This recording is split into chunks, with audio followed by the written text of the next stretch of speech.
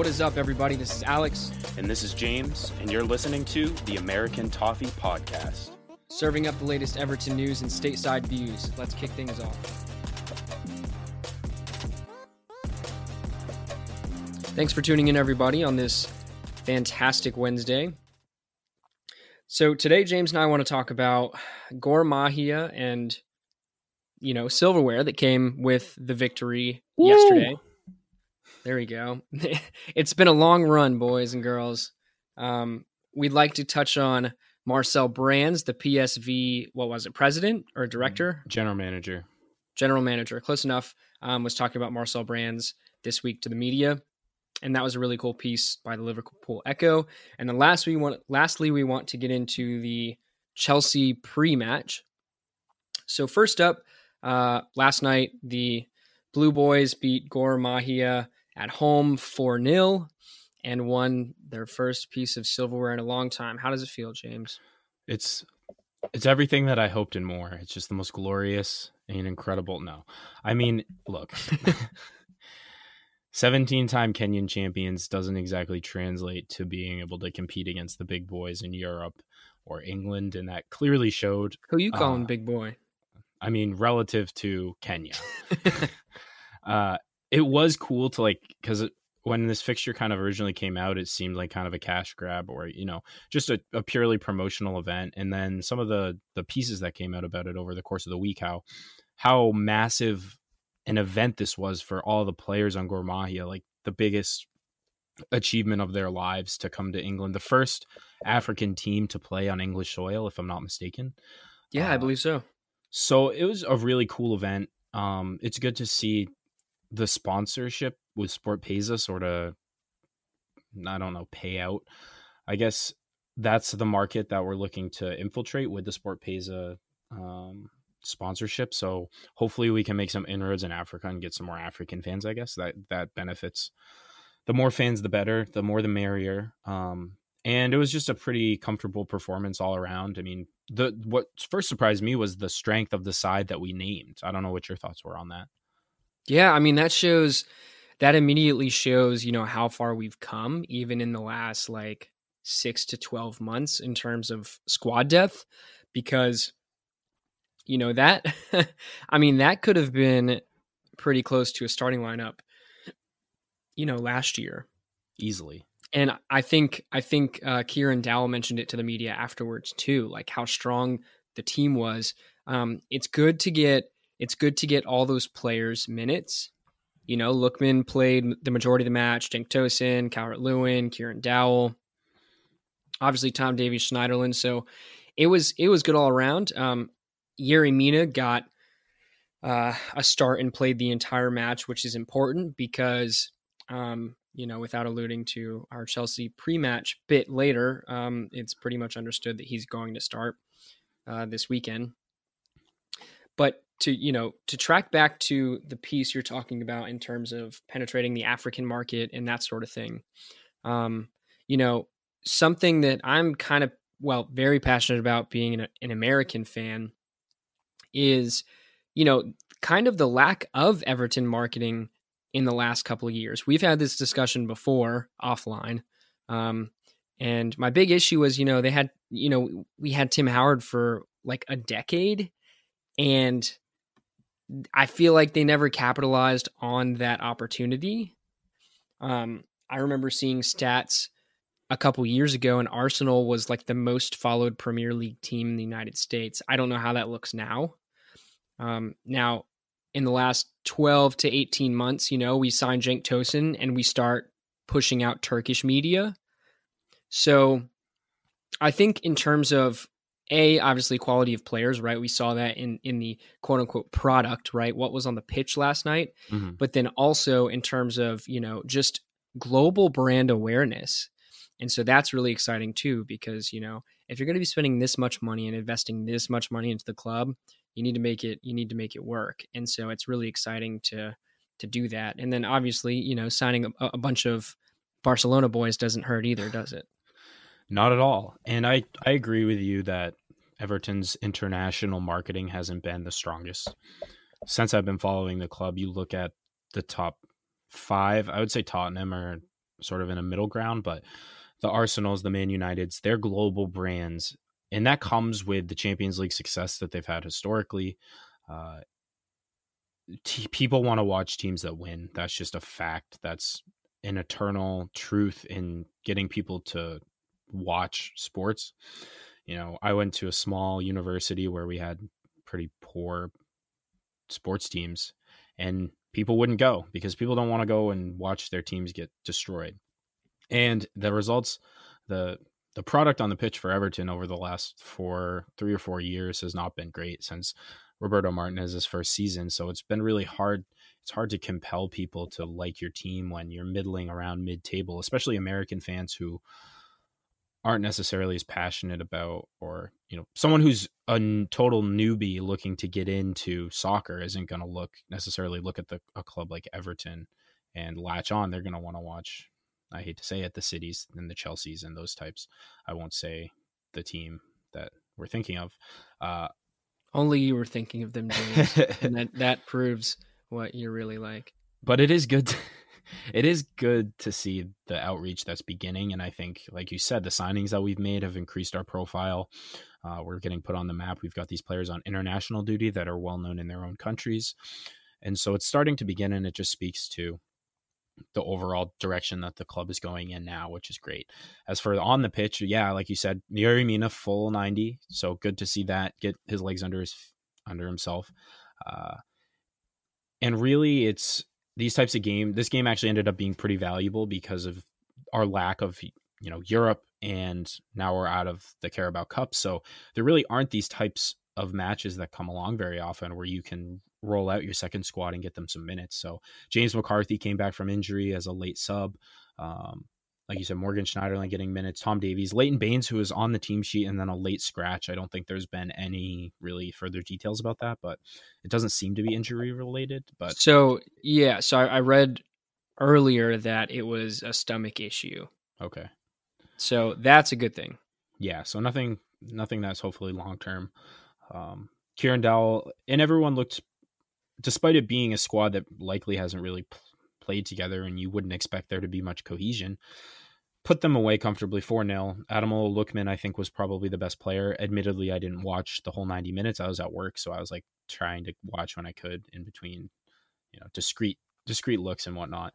But Lookman looked the best player on the pitch. The players were afraid to close him down because of his pace and his little tricks that he has. And I think he made a strong case to get a look in for the team. Look in.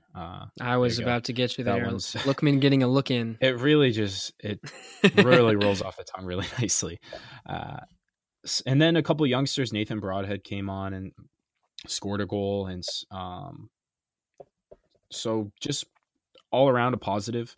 And like the silverware is a joke, obviously, but it's a trophy. Hey, you don't say really that. Mean it. You don't We're say deprived, that. Dude. We're deprived. We're deprived. It's not really anything that anyone's going to be celebrating too much over. And you could see, like, even when we scored, like the players barely celebrated. Kieran Dowell's goal, he like totally stone faced, and then I don't know who he made eye contact with, but there was just a little grin across his face. So Benny Bedingame also, came in for Leighton Baines, so he's been out of the fray for quite some time. And he was injured too. It's remarkable to see like the players that we still have coming back, because we've been at virtually full strength for a while now. And then you've got these fringe first team players continue to trickle in, and it just provides more options for Marco Silva and tactical flexibility again. And so that's really good to have going forward, because again, we don't have these types of not throwaway games, but you know what I mean? Like games where you can really just against a competent, if not overly talented team. And so that's really good to see. Yeah, I agree. And I was also at work, still partially shirking, but that's not the point. The point is, I was able to catch, probably about half the match broken up into pieces.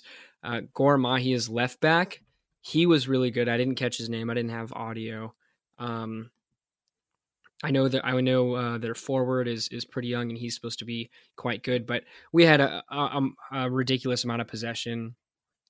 So at the end of the day, as you said, great to see these types of players on the pitch, and Ademola Lookman could be getting a look in, but I think we'll get to that in a little bit. So in terms of Marcel Brands.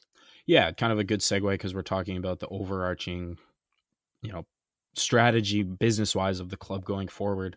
There's a really good piece from Phil Kirkbride of the Liverpool Echo. Shout out Phil. On Marcel Brands, he spoke with Toon Gerbrands, who's the PSV general manager now.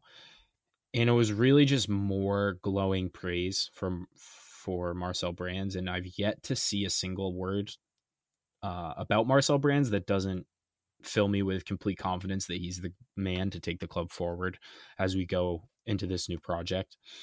He talks about his knowledge of players globally, his depth of knowledge of players as young as 15, 16 in their respective countries. Mentions the impact that he made with PSV in sort of transitioning them into that type of feeder club where in the shining example is Irving Lozano. But there are countless others who've come through PSV, Memphis Depay, I believe. Yep. And so others, obviously. And how they kind of transition into that type of that team in Europe where a player from outside of Europe can come in, develop for a couple years, grow their personal profile, and then make the move to the next, the big European clubs. And I think our ambitions should certainly be higher than a PSV as far as our stature in the game. But with what he has to work with now, I'm very excited to see what he can do going forward, because again, the thing that stuck out most to me was just his knowledge of players of all ages, his recruiting, and that he's a very shrewd negotiator, which again, we know through other, people who have spoken about their interactions with him. But yeah, like I said, just absolutely over the moon with the business that the club have done with getting him in as our director of football, and think that he is, I'm going to say definitely more important than Marco Silva because he is that kind of, higher up presence who's going to oversee the entire club and not just the first team. That's true. And he dresses really nice too, but yeah, he's so slick. Very dapper, but he's magnificent. Right. But in all seriousness, yeah, I mean, that's the idea of the director of football, right? So no matter what's happening with your manager selection, your director of football can help continue. And with that being said, Brandon on Twitter tweeted Everton's shirt number upgrades. Oh, yes. This was awesome to read. So number 12 was Aaron Lennon is now Lucas Digne. Number 13, Mangala is now Yerry Mina. Number 10 is Rooney to now Sigurdsson. Number 5, Ashley Williams is now Kurt Zuma. Number 8 was Barkley and is now Andre Gomez. So, and just let that sink in because that's insane. The amount of change, but the craziest part, between two summers ago and this past summer is the fact that we actually feel, we're actually getting proof now that, we signed a bunch of really quality players. Mm-hmm. But, it's insane to see it written down on paper, side by side, and trying to think last season with, the team sheet that we started the season with, I think it was against Stoke, mm-hmm. playing Calvert-Lewin at right wing back, Sandro and Rooney up top. I was legitimately telling friends last 2 summers ago, that I thought that we could challenge, top 5 with that squad. And in hindsight, that's super ignorant, but who would have thought that everyone would have just completely forgot how to play football at that point? Yeah, I mean, it's clear that money doesn't equal success because we've seen it, early on in Man City when they were taken over. They spent loads of money. It didn't really translate. And what Fulham have done this season, and Wolves are a better example of how it can work, but there really has to be a plan and a strategy behind it. And that's what we were really lacking under the reign of Steve Walsh. Clear that he was not cut out in any capacity to be a director of football at the level that he was at. And this transfer strategy, and I don't know how much of it was due to him and Ronald Koeman not agreeing and not being on the same page. But again, that just is an organizational flaw that created a lot of problems in our transfer strategy. When the players were all coming in, we're spending all this money, and it's like, oh, we spent 30 million on Davy Klaassen. Like, he's a quality player. He's going to be great for us. And then you look at it compared to now, and like you said, those shirt upgrades, who, with the exception of, I think, just Sigurdsson, were all new signings. Correct. It's incredible how quickly it's manifested itself, Marcel Brands' tenure. Like, from Davy Klaassen to Andre Gomez, like, just the level of the quickness in which the players have set in, or, you know, come into the team and found success. And it's only the first transfer window. We're in like the first, you know, to use a basketball or, you know, American sports analogy, we're in the very first quarter of the game of this long-term project. That is very true. There's a long way to go. I mean, and now with the way the team's looking, there were people at the end of the transfer window that said, oh, you know, we didn't get a striker, we need to get one in January. And that still may be the case, but as we continue to go forward, if the Richarlison thing works out up top, if Tosin can find form, Calvert-Lewin, there's not that necessary, you know, that pressing need for us to go get a striker. Like, we could, because of the tendency for January prices to be so inflated, it may be best for us to sit and wait. And, you know, we're not going to, knock on wood, I mean, it's possible, but I'd say we're not going to challenge for the top 4. So we're kind of just sitting in hopefully we can get Europe, but I don't think we need to be like aggressive necessarily to the, you know, and that's, again, the Marcel Brands thing. Like, he's a good negotiator. He's not going to overpay for players. And so I'm confident that whatever business we do in January will be good business and best for the club. And it's really just night and day. And as it progresses, it becomes more and more clear how much better it is. And every Evertonian I know is full of optimism, and I think it's really just going to continue. Yeah, I mean, I'm going to be honest, just to touch on the January transfer window piece. I personally don't think it would be a smart idea to go for a striker in January. And that's a hot take, if I've ever had one. Although, I don't know, I've been on a hot streak today, James, haven't I? Oh, yeah. But I'm saying this because now, watching the Gor Mahia game, Cenk Tosun did not look confident. He didn't look good at all, to be honest. And so it's, in my opinion, well, it's pretty obvious, but it's completely a mental thing for him. We got to understand, right? He came to, or he went to Besiktas as the third string striking option. And he worked his way up to becoming the starter. And, you know, the fans love him there because they mentioned, you know, every single season he would essentially be able to identify a weak spot or two in his game. And he worked on it just tirelessly. And every season he came back just immensely better. And when you get used to A, your current environment, and B, the current system you play in, then, you know, it's kind of hard for players to adapt. You see that all the time, right? Like coming to England in general, or a nice little jab here, players going to Manchester United, playing for Jose Mourinho. Nice. That was good. Yeah. So the issue is he's actually mentioned it, that he has a tough time in Silva's system getting himself in scoring positions. I think it's just lack of, you know, understanding and being able to, you know, work in the system correctly. But either way, point is, Richarlison's working fine. We have Calvert-Lewin, who he played half the season last season, and he scored, you know, a good amount of goals. Right. So if something happens and we need to make do with Nias and or Calvert-Lewin and an out of form Cenk Tosun, which I don't think Cenk Tosun's going to be out of form for the entire season, that's okay. But the worst thing we could do is just go out and spend another 30 mil, 40 mil on a striker in January, you know. But moving into, you know, segueing into Chelsea away. So we have Chelsea away on Sunday. To give you a bit of a backstory, Chelsea is second place and unbeaten in the league this season. So So I have a couple lineup pieces for you. So Barkley has started in their last 2 matches in the league, which could be extremely interesting for us, couldn't it?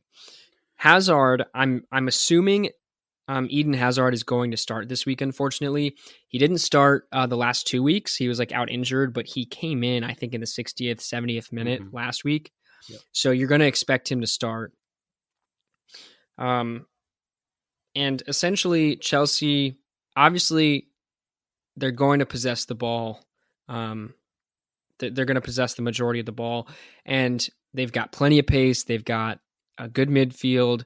They've got really precise attacking players, and they're going to look to exploit the high line when possible that Everton are going to play. It's a tough match. They're the best team we've played so far this season. We weren't able to do it against Manchester United. We weren't able to do it against Arsenal. But the important takeaways from those 2 games is that we were in a position in which we could have done it. And our finishing wasn't up to par, but we were creating chances. So I think we're going to create chances against them. It's a question of, do we have that clinical finishing? It will be interesting to see Ross Barkley play. I mean, the less said about him, the better. But do you think he gets some booze if he plays? From the Everton, I mean, we'll see. I think there's a sour taste in people's mouths about the way that he left and the transfer fee dwindling. But at the same time, I think no one really hates him or wishes that he'll, drop off the face of the earth. What is interesting is just the media bias towards him now that he's at a Big Six club. But so true. Don't want to dwell on that too much. Eden Hazard is the player, and Willian are the 2 players that I'm more concerned about. And Morata, who got on the score sheet their last match. They've got quality all over the pitch. They're a better team on paper than us. That being said, I think the team will have a lot of confidence after the last 2 away performances against the top sides. And as long as that confidence continues to grow, and after their performance last week, I expect us to give it a go, and I expect it to be a good game, which is really, at this point in the project, again, first quarter, all we can ask for is for us to start looking like the type of team that might win these games. And eventually, if we continue to show up against these big sides and look like we can win, then eventually we're going to win. But again, the history is just so it's just against us. Like I don't know when the last time we won at Stamford Bridge was. We haven't beat Chelsea in ages, but the difference is that in previous seasons going in, it was like, okay, I'll take a draw at best, and I'll take even like a 1-0 or 2-0 loss, and just hopefully we don't get battered. And I think that mentality is completely changed now. Yeah, I think so too. So in terms of lineup, right? I think let's go from back to front. Yep. I'm going to assume, I'm not going to ask you, Jordan Pickford will start in goal. No. Steck. Put Steck in. Oh, he was in a World Cup final in 2010. I'm just saying. So Pick's in goal. Okay, so do we agree on our fullbacks, Lucas and Seamus? Of course, yeah. Okay. I think yeah. And then Keane and Mina. What do you think? It has to be. Zuma can't play against Chelsea because that's his parent club. Of course. And you're not going to stick Mason Holgate in when you've got your $25 million man waiting in the wings, fresh off 90 minutes midweek. He's going to come in. It's a tough game to make your Premier League debut without question, but he played in the World Cup. And he's used to playing at Barcelona, so he's used to the big stage. It's all going to come down to, I'm just worried about the pace of their front 3 against Yerry Mina, who, being a threat in the air, but being 6'4", 6'5", whatever he is not going to have the lateral quickness to stay with those types of players. So I do think he'll be him and Keane on corners going the opposite direction are going to be a real threat for Chelsea. My mouth is watering for sure. It's going to be awesome. But yeah, I think the back 4 is you just swap out Zuma for Mina, and that's a lock. Okay. So in midfield, are we going to stick with our midfield trio, Sigurdsson, Gomez, and Ghana? Yeah, I think you have to. All right, cool. I don't know who else you'd put in. So they're test. Gelling. Ghana had probably his best game of the season. Everyone was raving about him after last, and he's been outstanding all season long for the most part. Gomez, everything we've been looking for in a midfielder for some time, and then Sigurdsson just on the offensive end in his work rate it's undeniable. So yeah, they're penciled in, no problem. Okay. So here it is, as it has been for pretty much the entire season, because a lot of times midfield hasn't been a question, neither is our back four. So in attack, who's your front three and why? So I think this is tough. I think you go with Bernard, Richarlison, and Walcott. I think you keep it unchanged. Bernard is still, I think, trying to find his feet in the English game. This will be a great opportunity for him to show what he's made of. We know that he's capable of performing against bigger sides because he's scored against Manchester City in the Champions League. Hasn't been in great form the last few games. He did play pretty well last week, so I'd expect to see him keep his spot. And then Richarlison, of course. And then I just don't think Ademola Lookman has quite done enough. I would actually like to see him start on the right, but I think Walcott gives you that. He's more of a sure thing. You don't really know what you're going to get with Lookman. I do expect to see Lookman at some point, hopefully around 60 minutes, depending on how the game is going. But yeah, I'm predicting a completely unchanged lineup, save Mina in for Zuma. Okay, so I like your left and I like your forward. It's funny because I was really unconvinced about Richarlison up top, as was the rest of the world. Yeah. And then he goes and he does that, and you're like, okay, all right, man, do your thing. It's just like the feeling of wasted opportunity for him on the left. But then you've got Bernard, and you're like, just do your thing, little fella. Like, pat him on the head and send him on his way to school with his backpack. Yeah. As far as the right-hand side is concerned, so here's my dilemma with Walcott, right? So he's got good link-up play with Seamus Coleman, right? We saw that last season. It was nice to see. Like, it was almost immediate. They both have tons of experience in the league. They both obviously are pretty successful players in their own right. Obviously, maybe not trophy laden, but the issue is he's been getting us into. He's been creating chances. He's getting himself in fantastic positions. And the issue is just the fact that when he creates himself a chance or someone else creates him a chance, he just can't convert.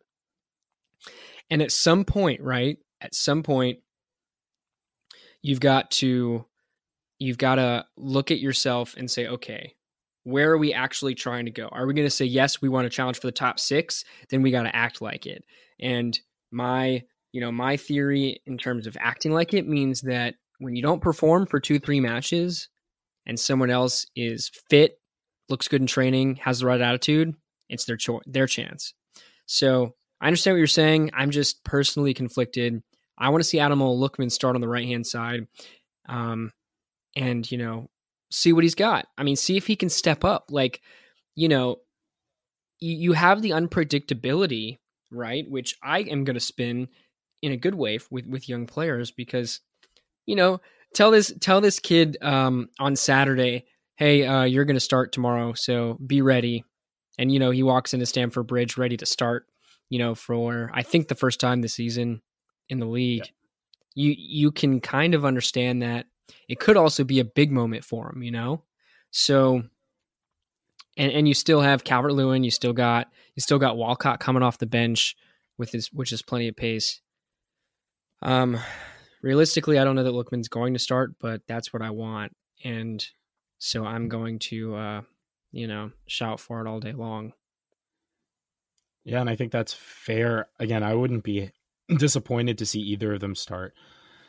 I do think, again, like Walcott really hasn't found his rhythm yet, and the whole right side hasn't quite found his rhythm, including Seamus Coleman.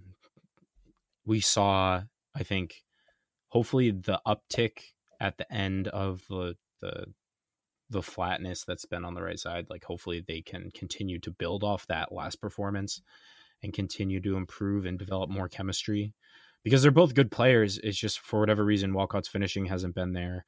And Seamus hasn't been up to par, but overall, again, either whoever starts, the rest of the lineup picks itself. And I'm really looking forward to the match on Sunday, which is, again, something that I haven't really felt going up to one of the top teams in a long time. So I guess we'll wrap things up now with score predictions. Alex, I'll let you go first. Oh man, yeah. I always make you go first and then like berate you, but yeah, I stole that right out from under you. Yeah, dude, I was waiting in the wing for sure. Okay, so score predictions. I'm going to go a 1-1 draw. And I'm going to say that it is Richarlison scoring for Everton, and I'm going to call Willian for Chelsea. Okay. All right, I was already leaning towards a draw pick, but I'm going to go a 2-2 draw. And I'm going to say Gylfi gets a goal, and I'm going to say that Andre Gomez gets one as well. Both goals coming from the midfield. That's a pretty spicy pick. And last thing I want to point out before wrapping this up, folks, is there is a possibility that Everton can move to 6th in the table. No. Don't say it. With a win over Chelsea at Stamford Bridge. But I digress. Hopefully, at the very least, as you said, we just see a tough fought match. And that's all we can really ask for. Hopefully, as always, we know the away supporters are going to be there in full force. Ideally, they give a nice standing ovation and support to the team, whatever the result, assuming they really leave it all out on the pitch. And ideally, Sunday afternoon, we have an exciting post-match for all of you. Looking forward to it. Thanks so much for tuning into the American Toffee Podcast. It is available on all major platforms. Please make sure you rate, review, and subscribe. That would help us out a ton. And follow us on Twitter as well at USA Toffee Pod. Until next time, come on, you Blues.